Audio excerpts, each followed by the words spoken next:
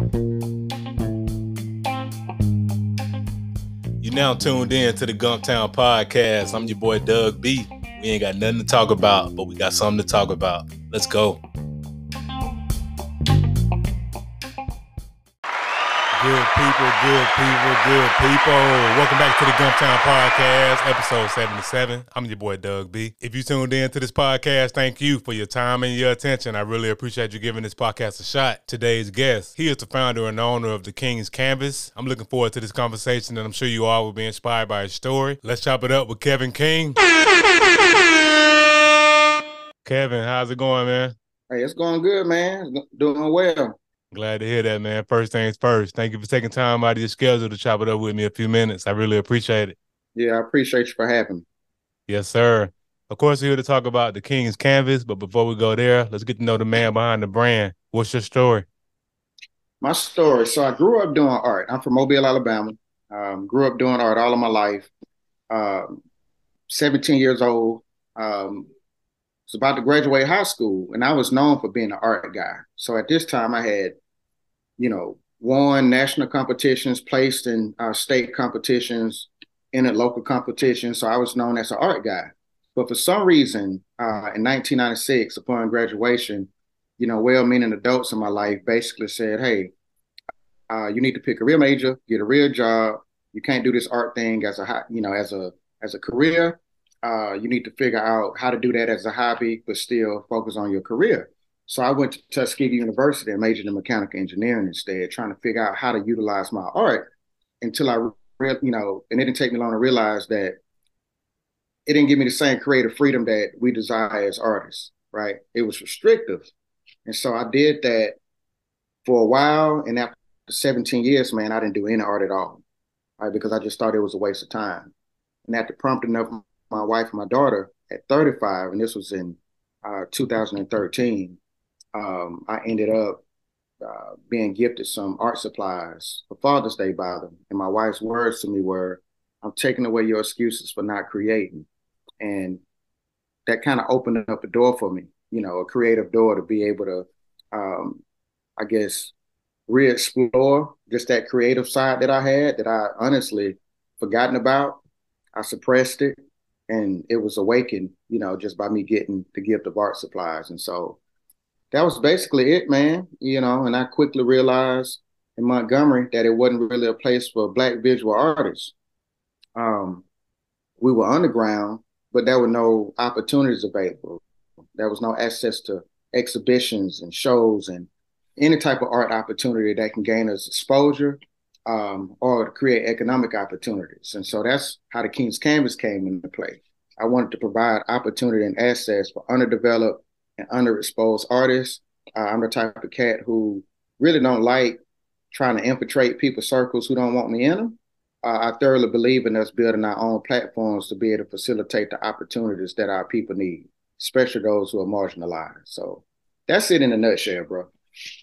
Wow, man, that's a powerful story, man. Appreciate that breakdown and that transparency. So let's go back a little bit. I know you said you came in Mobile.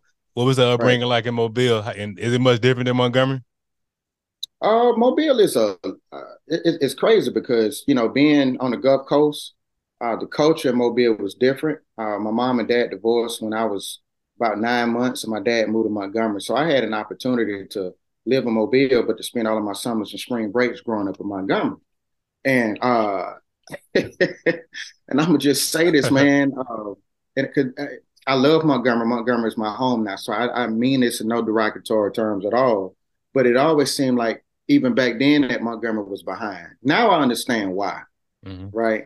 But it seemed like in a lot of ways, just from my vantage point and in the sphere of influence that I was in at the time in Montgomery, I didn't necessarily see progression. But of course, as a kid, you don't see everything. And even like now, we appear to lack progression at times. But then I'm like, yo, I know a whole group of us who are progressive. And most of them are from Montgomery. You understand what I'm saying?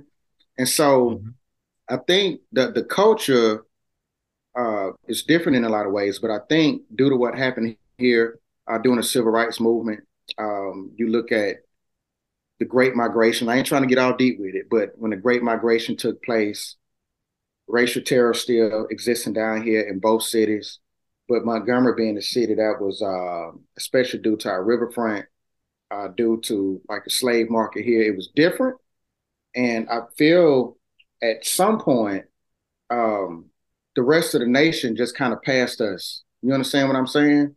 They Yes, passed sir. us because we were dealing with the day-to-day struggles of just surviving, right?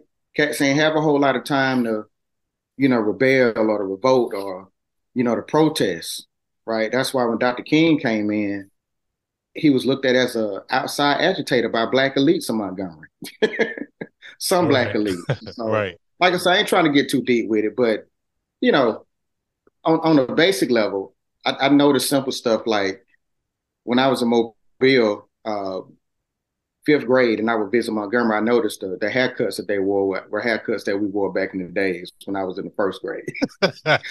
Weird stuff like that, but Yeah. But I remember that because I remember having conversations with my older brother at the time, who was a student at Alabama State, and my older cousin, who was also a student at Alabama State.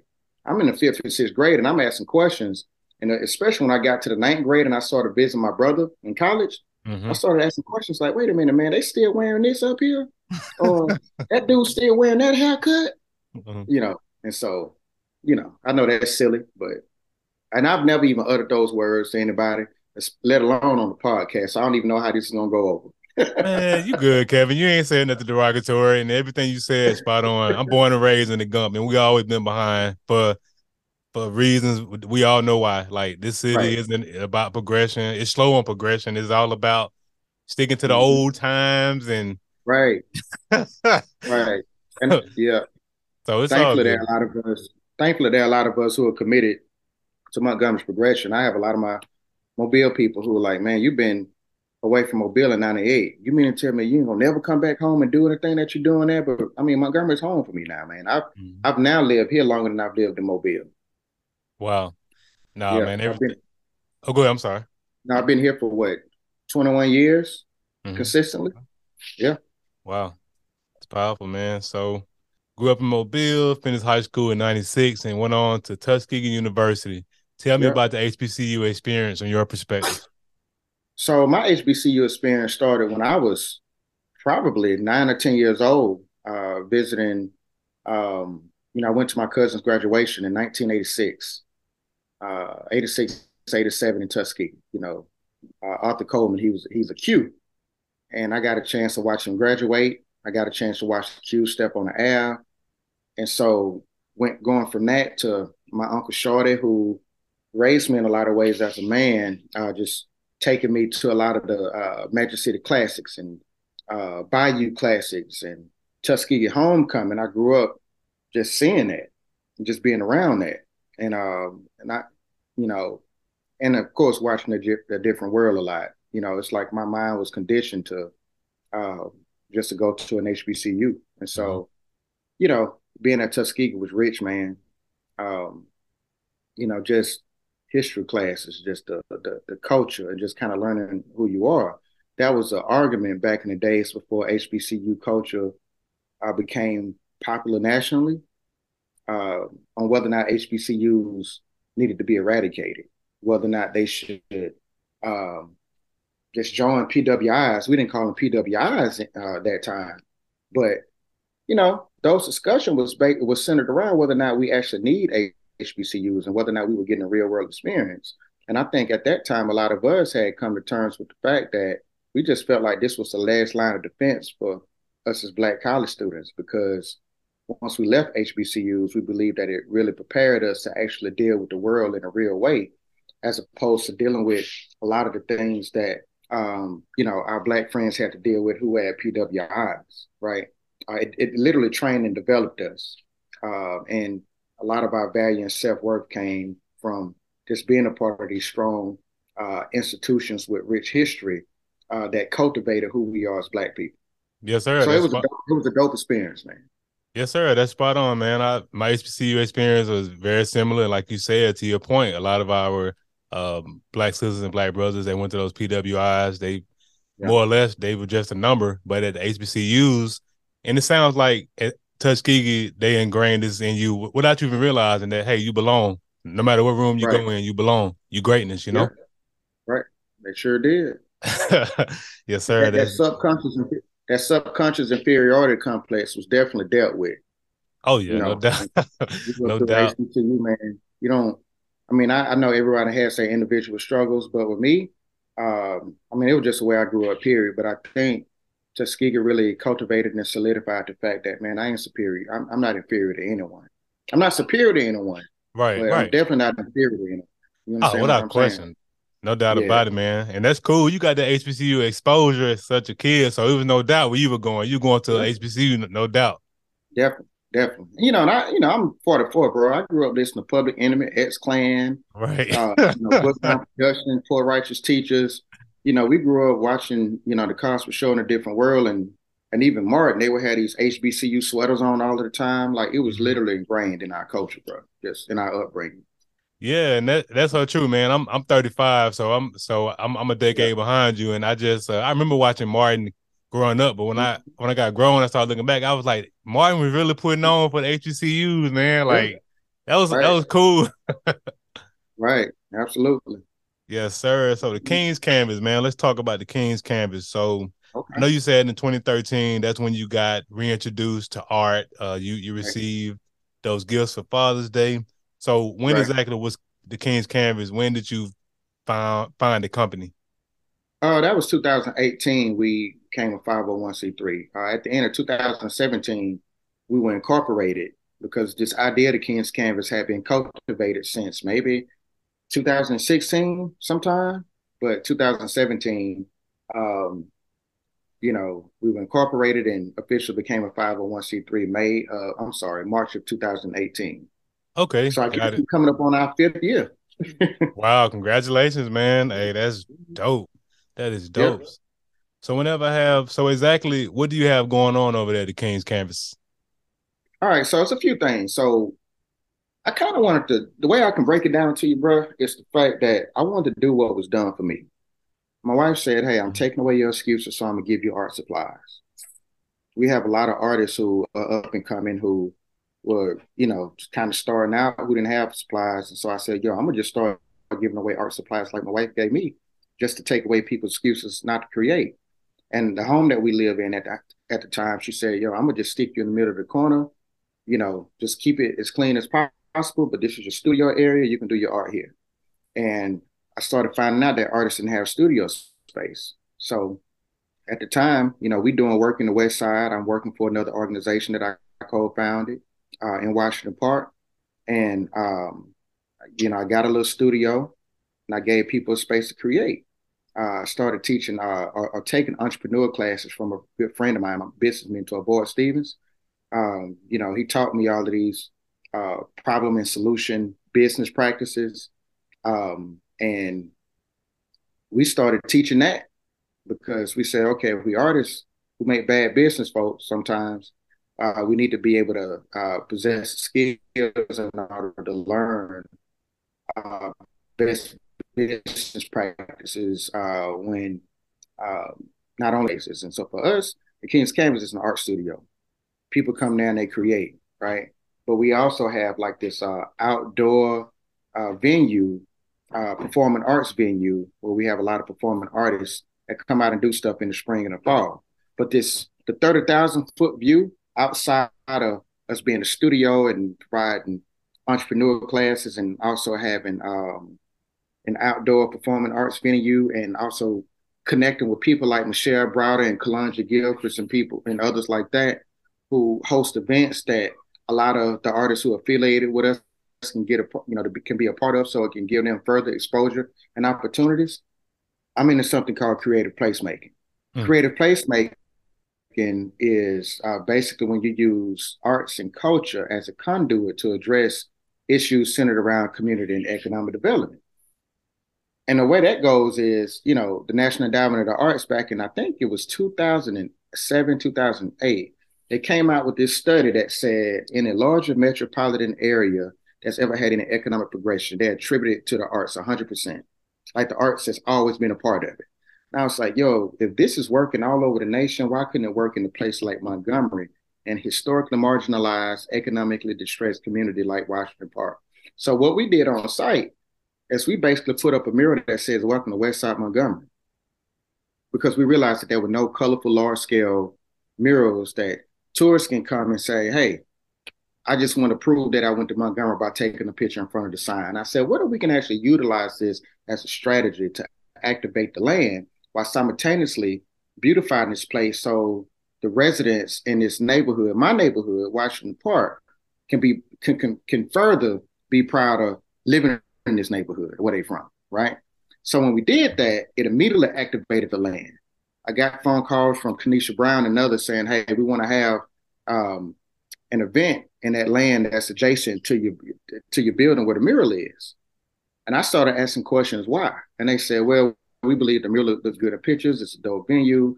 This is a perfect spot. It's a lot of land, and we can have a good time there." And so the land was immediately activated. Another thing with creative placemaking says when you do that, business owners are not going to come on the scene because they know that they can have a sustainable business in that community.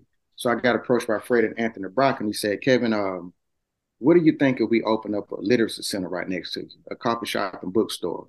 And some of our scholars at Valley Cross, they can work there. We can use it as a training space. We can use it as just a community space." And right now, they're moving right next door to me. They're renting a space next door to me.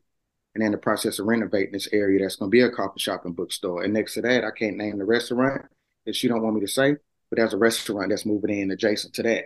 And so we've utilized the arts to not only allow people to rediscover a sense of creativity and purpose within themselves, but we've also used it to develop the community and get a community sense of pride, but to bring Black businesses back to the hood, as well as using it as a destination spot for tourists to come take a picture in front of our sign, spend a little money, and to bring some dollars back into our community so it can circulate in our community. Wow, man. So, in a nutshell, No, I'm that's sorry. what it. I ain't mean to cut you off. Go ahead, man. No. I'm sorry. I was about to say, in a nutshell, that's a simple version. We focus on the person, but we also focus on the community and economic development by using arts as a conduit to address those issues. So, reactivating or activating vacant and abandoned properties. There's a whole culture out there that says that needs to happen, right? We don't like abandoned buildings in our neighborhood. We don't like vacant lots in our neighborhood. So how creative can you be? How creative can we be and activate some sort of programs or initiatives that can activate this space so everyone wins? So that's what we're doing. Wow, man, that's a great breakdown. I never really understood the power of art and the way you just broke it down, how the King's Canvas, what it's doing for the community, how it's just sparking that, bringing business back to the hood. Now that's amazing, man. And I just in here listening to your story and the fact that a dream was reignited 17 years later. So yeah. in terms of those people that didn't see your vision, do you ever think, and I know we shouldn't do what ifs, but I'm just curious to know, like, do you ever think what if you would have started this? Or were you even the person you needed to be in 96 to start this? No, not this. Absolutely not. Now, on one end, I'm looking at the people who I know that were on the same line as I was as far as the artistic skill set. I probably would have been a photorealism artist. I'm a long way from that. I'm a dope artist, but I'm not that. So my skills suffered. But I think what I gained was, first of all, going back to just the whole engineering aspect and understanding how systems work. I got that with engineering. Like, you can't just like, my mind automatically works that way because I understand systems, right? But getting out of engineering, co-founding a community organization in town called Common Ground Montgomery. I did that for about 7 years. I'm sorry, 12 years. I don't know why I said 7. I did that for about 12 years. So I got my nonprofit, I got my community experience from that. I got my activism experience from that. I also understood organizational leadership and structure. I got that from working with that nonprofit for 12 years. But coming to a point where I now read, this sense of art has been reignited and I'm getting back into it, my activism mindset realized, okay, everyone ain't getting the same opportunities. my network is a little bit larger than a lot of these folks, right? And so because I'm working for this other organization, and I have my database is a little bigger. I'm selling art with no problem, and I'm selling it to the point, bro. What I could have actually lived off of it full time at this point, Mm. as a new artist, and that's because of my relational capital with people in the city and outside of the city.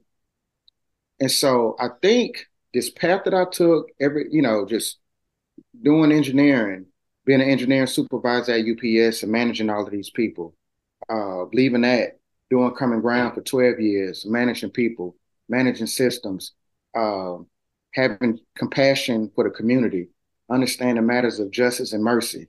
You know what I'm saying? Just that whole social justice, compassion, justice, advocacy work. Uh, I didn't have that automatically. I think the activism has always been there because of the music that I listen to, but Mm. and just my faith background. You know what I'm saying? Just understanding who the Lord is and the compassion that He shows for us as a people, and the love that He has for us for people, the love and the mercy, and also having an opportunity to take that and live that out in the community. I think I needed all of those components that got me to where I am at the King's Canvas today. King's Canvas wouldn't exist without all of that. Mm. And what you Yeah, just said is exactly why I never question the process of becoming what it is whatever goal I set out to obtain, because yeah, everything you go through, it comes full circle when you finally get there. And it sounds like everything you went through, it came full circle. That's dope, man. yeah. It definitely did, bro. Yeah, man. That's That's dope. It So whenever I have definitely did. entrepreneurs on the platform like yourself, I like to cover three things: the aha moment, action, and audacity. You pretty much already Okay. covered your aha moment as to what sparked the idea to create the King's Canvas, and in terms of you getting started, officially incorporated in 2018, that pretty much covers the action portion. So in Okay. terms of the bridge between those two, between the aha moment and action, I believe is audacity. It takes audacity to step out there and not only have an idea, but to put action behind it. Who or what gave you that audacity to step out there and start the King's Canvas? Oh, who or what? So you want me to, how deep you want me to go with that? You want me to name a person or events that took place or Oh man, what? the world is your oyster, Kevin. Cook, man. Oh, I would say my mentor, Boyd Stevens, just being in those classes with the man, understanding, and at the time, we don't call it this anymore, but at the time, he called it the lean canvas startup business method. Um, I remember sitting in that class and Boyd saying, "Man, I don't like dealing with artists." He wasn't trying to be disrespectful. He just a straight up dude. I was like, "Man, why is that?" He's like, "Man, because artists don't make good business people." That was back in 2015, 16. Now he's saying the complete opposite. All he want to work with is artists now after dealing with me. And Mm. so after working with him, my art sales doubled. And that made me a believer in the business science that he taught. So as I began to think about the King's Canvas and what could potentially be the King's Canvas, we didn't have a name yet. I wanted to take this actual business science that he taught us and utilize it in order to start this nonprofit. And so the audacity came because I was able to take that and apply the same principles that I had used um, to increase my art. For me, I was able to utilize that same information to create something that would not only benefit me, but that would benefit people, our city, and I would even dare to say our nation. And I say our nation because I've been speaking about these principles all around. I'm gonna be in Mobile this weekend talking about community development. I was in North Carolina a couple of weeks ago. I got hit up last week. Somebody asked me to go to Puerto Rico to talk about the King's Canvas. You know what I'm saying? And so it's making a powerful impact. Um, and so I think that was my moment where I was like, yo, I'm about to step out. But also being a black man, to think that I can be a black man in Montgomery, Alabama, that can have enough relational capital to raise enough financial capital from a nonprofit standpoint when you don't really like asking nobody for money, when you don't like begging for money, if Right. that's what we want to call it, to think that I can do this full time, hire a full time administrator, and to pay her more than what she was getting paid on her last job because I was the one who hired her on her last job. Wow. But to also have a bookkeeper that we on contract with. I got a chance to go to Valiant Cross Academy today, doing a site visit for one of my artists that we paying to teach an art class over there. You understand what I'm saying? But to be hmm an African American male of Montgomery, uh, but to have an organization where I get to do this full time and not have to work a full time job and pour whatever I have left into this job and figure out how my family's gonna fit in it. You know, the audacity to think that that can actually happen. And I quit a job to do this. Yes, sir. Hey, that Yeah, takes a lot of audacity. It takes a lot of courage to quit the right. 9 to 5 to do what you do full time. So what is that like what's a day in the life of a full-time entrepreneur like? Uh, for me, it's different, man. People ask me that question all the time. They say, I want to shout at you because I just want to know what the normal day is in the life of the King's campus. I'm like, yo, ain't no normal day. Every day looks different. Like, I may be fundraising one day. I may be at a coffee shop one day doing administrative work on my computer, but I'm at that coffee shop because I'm using this as an opportunity to not only write these grants that I'm doing or to send out these few emails that I have to send out, but if I'm sitting there for 3 or 4 hours, I'm at least see 15 to 20 people that I want to see because all of us frequent this place. So I use that as an opportunity to build a relationship. It looks like me being at the studio with people saying, "Hey, I'm at the studio. I'm about to do some artwork. Why don't y'all come up?" They think we just hanging out, but for me, I'm intentionally um, employing a community building, principle right now. And so people are meeting one another. They're getting connected. We building on one another, on a relationship that we have, that we have for one another. It may be me, like today I had to get away, so I was at the library writing a grant. I was writing um, working on my presentation that I have to do. But sometimes it's me. I was on the phone with an artist yesterday, and we going over mural designs because we're about to do a mural for Ed Farm at Brubaker Middle. Okay. Um, it's me taking pictures on the side of, taking pictures of the side of buildings because we're about to do a mural for another organization downtown. It's every day is different, man. I'm either doing administrative work, community building, uh, meet new people, to build relationships, or fundraising, or I'm trying to provide art opportunities for, artists within the city. Hey, sound dose to me is like a surprise and every day, man. It's like Cracker Jack It box. is. Every day you got surprise. It is, So man. It's exciting. Some days are more exciting than others. Like this week is a pretty crazy week, you know. mhm. But when I get to that space Thursday, where we're gonna actually be at that conference, and I'm gonna be teaching, I'm looking forward to actually standing up there in front of a lot of people in my hometown, Mobile.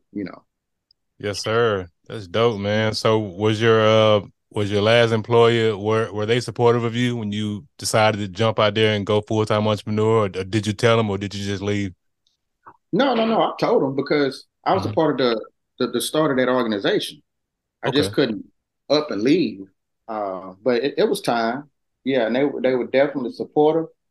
Um, they were supportive in a sense where they understood why I was leaving, why I had to go. Some would have probably wanted me to stay.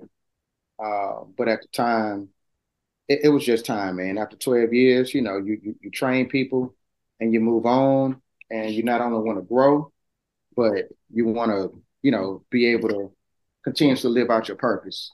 Yes, sir. Much respect, man. I definitely understand that. It was just time. It was hey, and good stuff that they were supportive of you, and that's all you can ask for. Hey, I've Yep. done everything I'm supposed to do here, Yep. and just based on your personality and just hearing with the passion you speak with, I'm pretty sure you left that place better than you found it. Well, I don't know about that. Ah, I think, I mean, sometimes I'm like, okay, I wish I could have done more. You know what I'm hmm saying? But I think at that time, you reach burnout. Mm-hmm. And sometimes you just have to regroup and you need to change the scenery, man. And sometimes you Mm-hmm. get to the point where it's like, hey, man, it's nothing else more that I can contribute. I don't have anything left to contribute. And so that's where I was.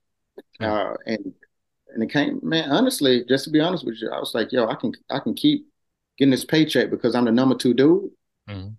or I can leave and free these funds up to continuously have these children to be invested in. And, hopefully that money could, transition to some of these staff who need raises.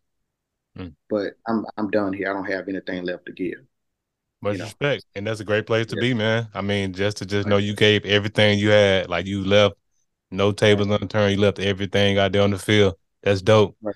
Definitely, man. And I'm doing that for the Kings canvas, man. I don't plan. I'm 44. Do I see Mm-hmm. myself doing this at 60? No. Realistically, what's gonna happen after I leave? Mm-hmm. Am I just gonna up and leave? What happened to the King's Canvas? What happened to his donors? What am I gonna do afterwards? I already know what I want to do afterwards. But Mm-hmm. the question is, how do we, especially as Black entrepreneurs or Black nonprofit leaders, set up our entities in a way where we can have an effective succession plan um, that doesn't necessarily depend on us having to constantly be the face of it, right? I was working for an organization one time, and this one of the board members was complaining about the head guy. I was like, "Yo, this seems like this is a personality driven thing." But I was like, "Yo, what grassroots organization wasn't personality driven?" Right? Mm-hmm. We know an organization that's existed for 50 to 100 years, but we weren't there when they started. We don't know who the initial founder was and all of the things that they had to go through in order to build a credibility to the point where it can even last 50 to 100 years now. You understand what I'm saying? Yes, So sir. for me, um, yeah, anyway. Oh no, it's all good. I definitely understand what you're saying. Pretty much, you just want to leave a blueprint so you Yeah, pretty much you can be replaced. Like you don't want to do that right. until you're 60. I respect that. Absolutely. That's how And, you I, do and I'm working on business. that right now. Like that's how you Yeah, do it, man. Like pretty much you get it to a place where you can replace yourself. right. That's what I would love to see one day. Absolutely. So in terms of the next portion is talk about vision. I know the King's Canvas has done great things and great things are coming down the pipeline. What are your short term and long term goals for the business? Short term goals is simple. I don't know. I don't think you've ever been out there, right? So we saw around this time last year, we were completing a stage that's now our performing arts area. 3 months before that, we completed a deck in the front, and that's been like a very, very rich space for community building and fellowship. But man, our current studio, man, we on top of one another, man. We are cluttered. We literally knocking over people's paintings, and people's artwork have gotten damaged. It's a good problem to have in a sense where it's really being utilized. But in the rear of our building, there's a much larger space. It's a lot more spacious. We're about to start renovating that to become our new space. And so we're going to move all of our artists in the back so we can kind of it can be more conducive to create back there, and we won't be on top of each other like we are now. And so right now, this is all short term. After that's done, what's our current space is going to become a gallery. It's going to become an art gallery because we have creatives and we need a space to have revolving art shows to constantly display people work, right? The long term, I'm thinking about the long term sustainability of the King's Canvas and what's next. We also need a gift shop. There's a space in between the proposed studio and the current studio. That's the future gallery. There's a little space in between. And I don't know if you ever been to Studio B in New Orleans, but you walk in this small gift shop that's heated and cool. Then that's like three warehouses full of just murals and artwork done by this guy named Mike. Um, and it's amazing how they had a gift shop set up. But I saw that years ago going to New Orleans to Essence, and I've always said, man, if I have a gift shop, I kind of want to pattern after this. So that's what we're doing, especially since our area has become a tourism attraction. We want to capitalize off of that, man. People always want to buy our T-shirts. They always want to buy prints if they can't afford the original. Tourists, they can't take back big 24 by 36 paintings. Sometimes they buy them and they trust that you will ship it to them. But sometimes they want a piece of art that they can actually put in their book bag or their purse and head back on the plane with them. You understand what I'm saying? We sell a lot of that. And so for us, long term is creating a revenue stream that account for a certain portion of our budget, so we won't have to raise as much money and be reliant upon that. Because when that happens, and when we're making money, instead of having to constantly onboard donors, it gives us more creative freedom to not only do what we do, but it creates long-term sustainability, just for our staff and our budget. Okay, powerful goals, man, both short term and long term. Nah, man, hey, man, you over there cook? Man, it's all good, man. Hey, that's what it's all about, man. Just like I said, it's just all about highlighting that greatness, man, and like you just like explaining everything and those goals that you got set. I have no doubt they'll come to fruition. Yeah. Yes, sir. So as we wrap up the podcast, I want to ask $1 million question. I started this podcast to highlight the greatness of Montgomery, whether you were born here or lived here for a significant period of your life, college, military, what have you. You've been to Montgomery, home. Montgomery has been home for you for 21 years. So I want to ask you, what do you appreciate the most about the Gump? Oh, man, I think I would say the community, man. Just the people. I've always said, man, if it had not been for the people and the relationships I've built here, I wouldn't have dare stayed in Montgomery. Now my experience is a lot different, of course, but it's still the same answer as it was when I first moved here. And the people who I started out here with, a lot of them have moved on. A lot of them live in different states now, and we all keep in contact. But my wife and I, we've been able to build a lot of good relationships here, man. And for me, I think that's what it is about Montgomery. Just this rich history and the people that's here that we are able to constantly live in community with and build relationships with.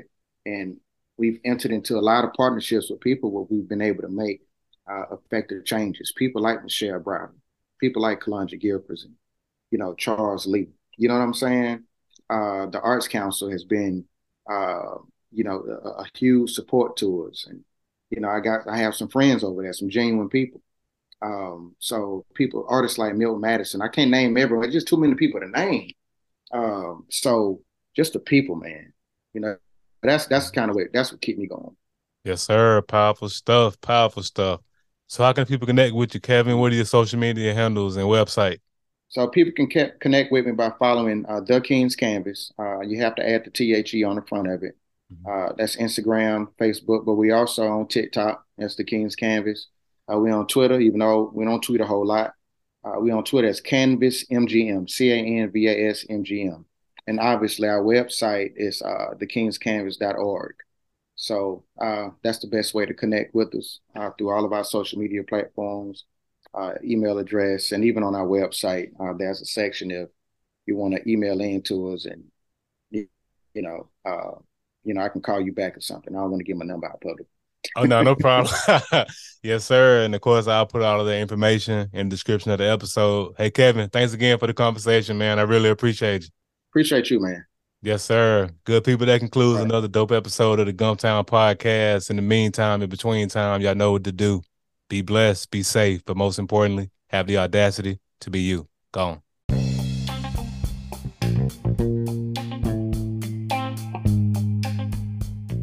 Thanks again for tuning in. I appreciate your time and your attention. Until next time.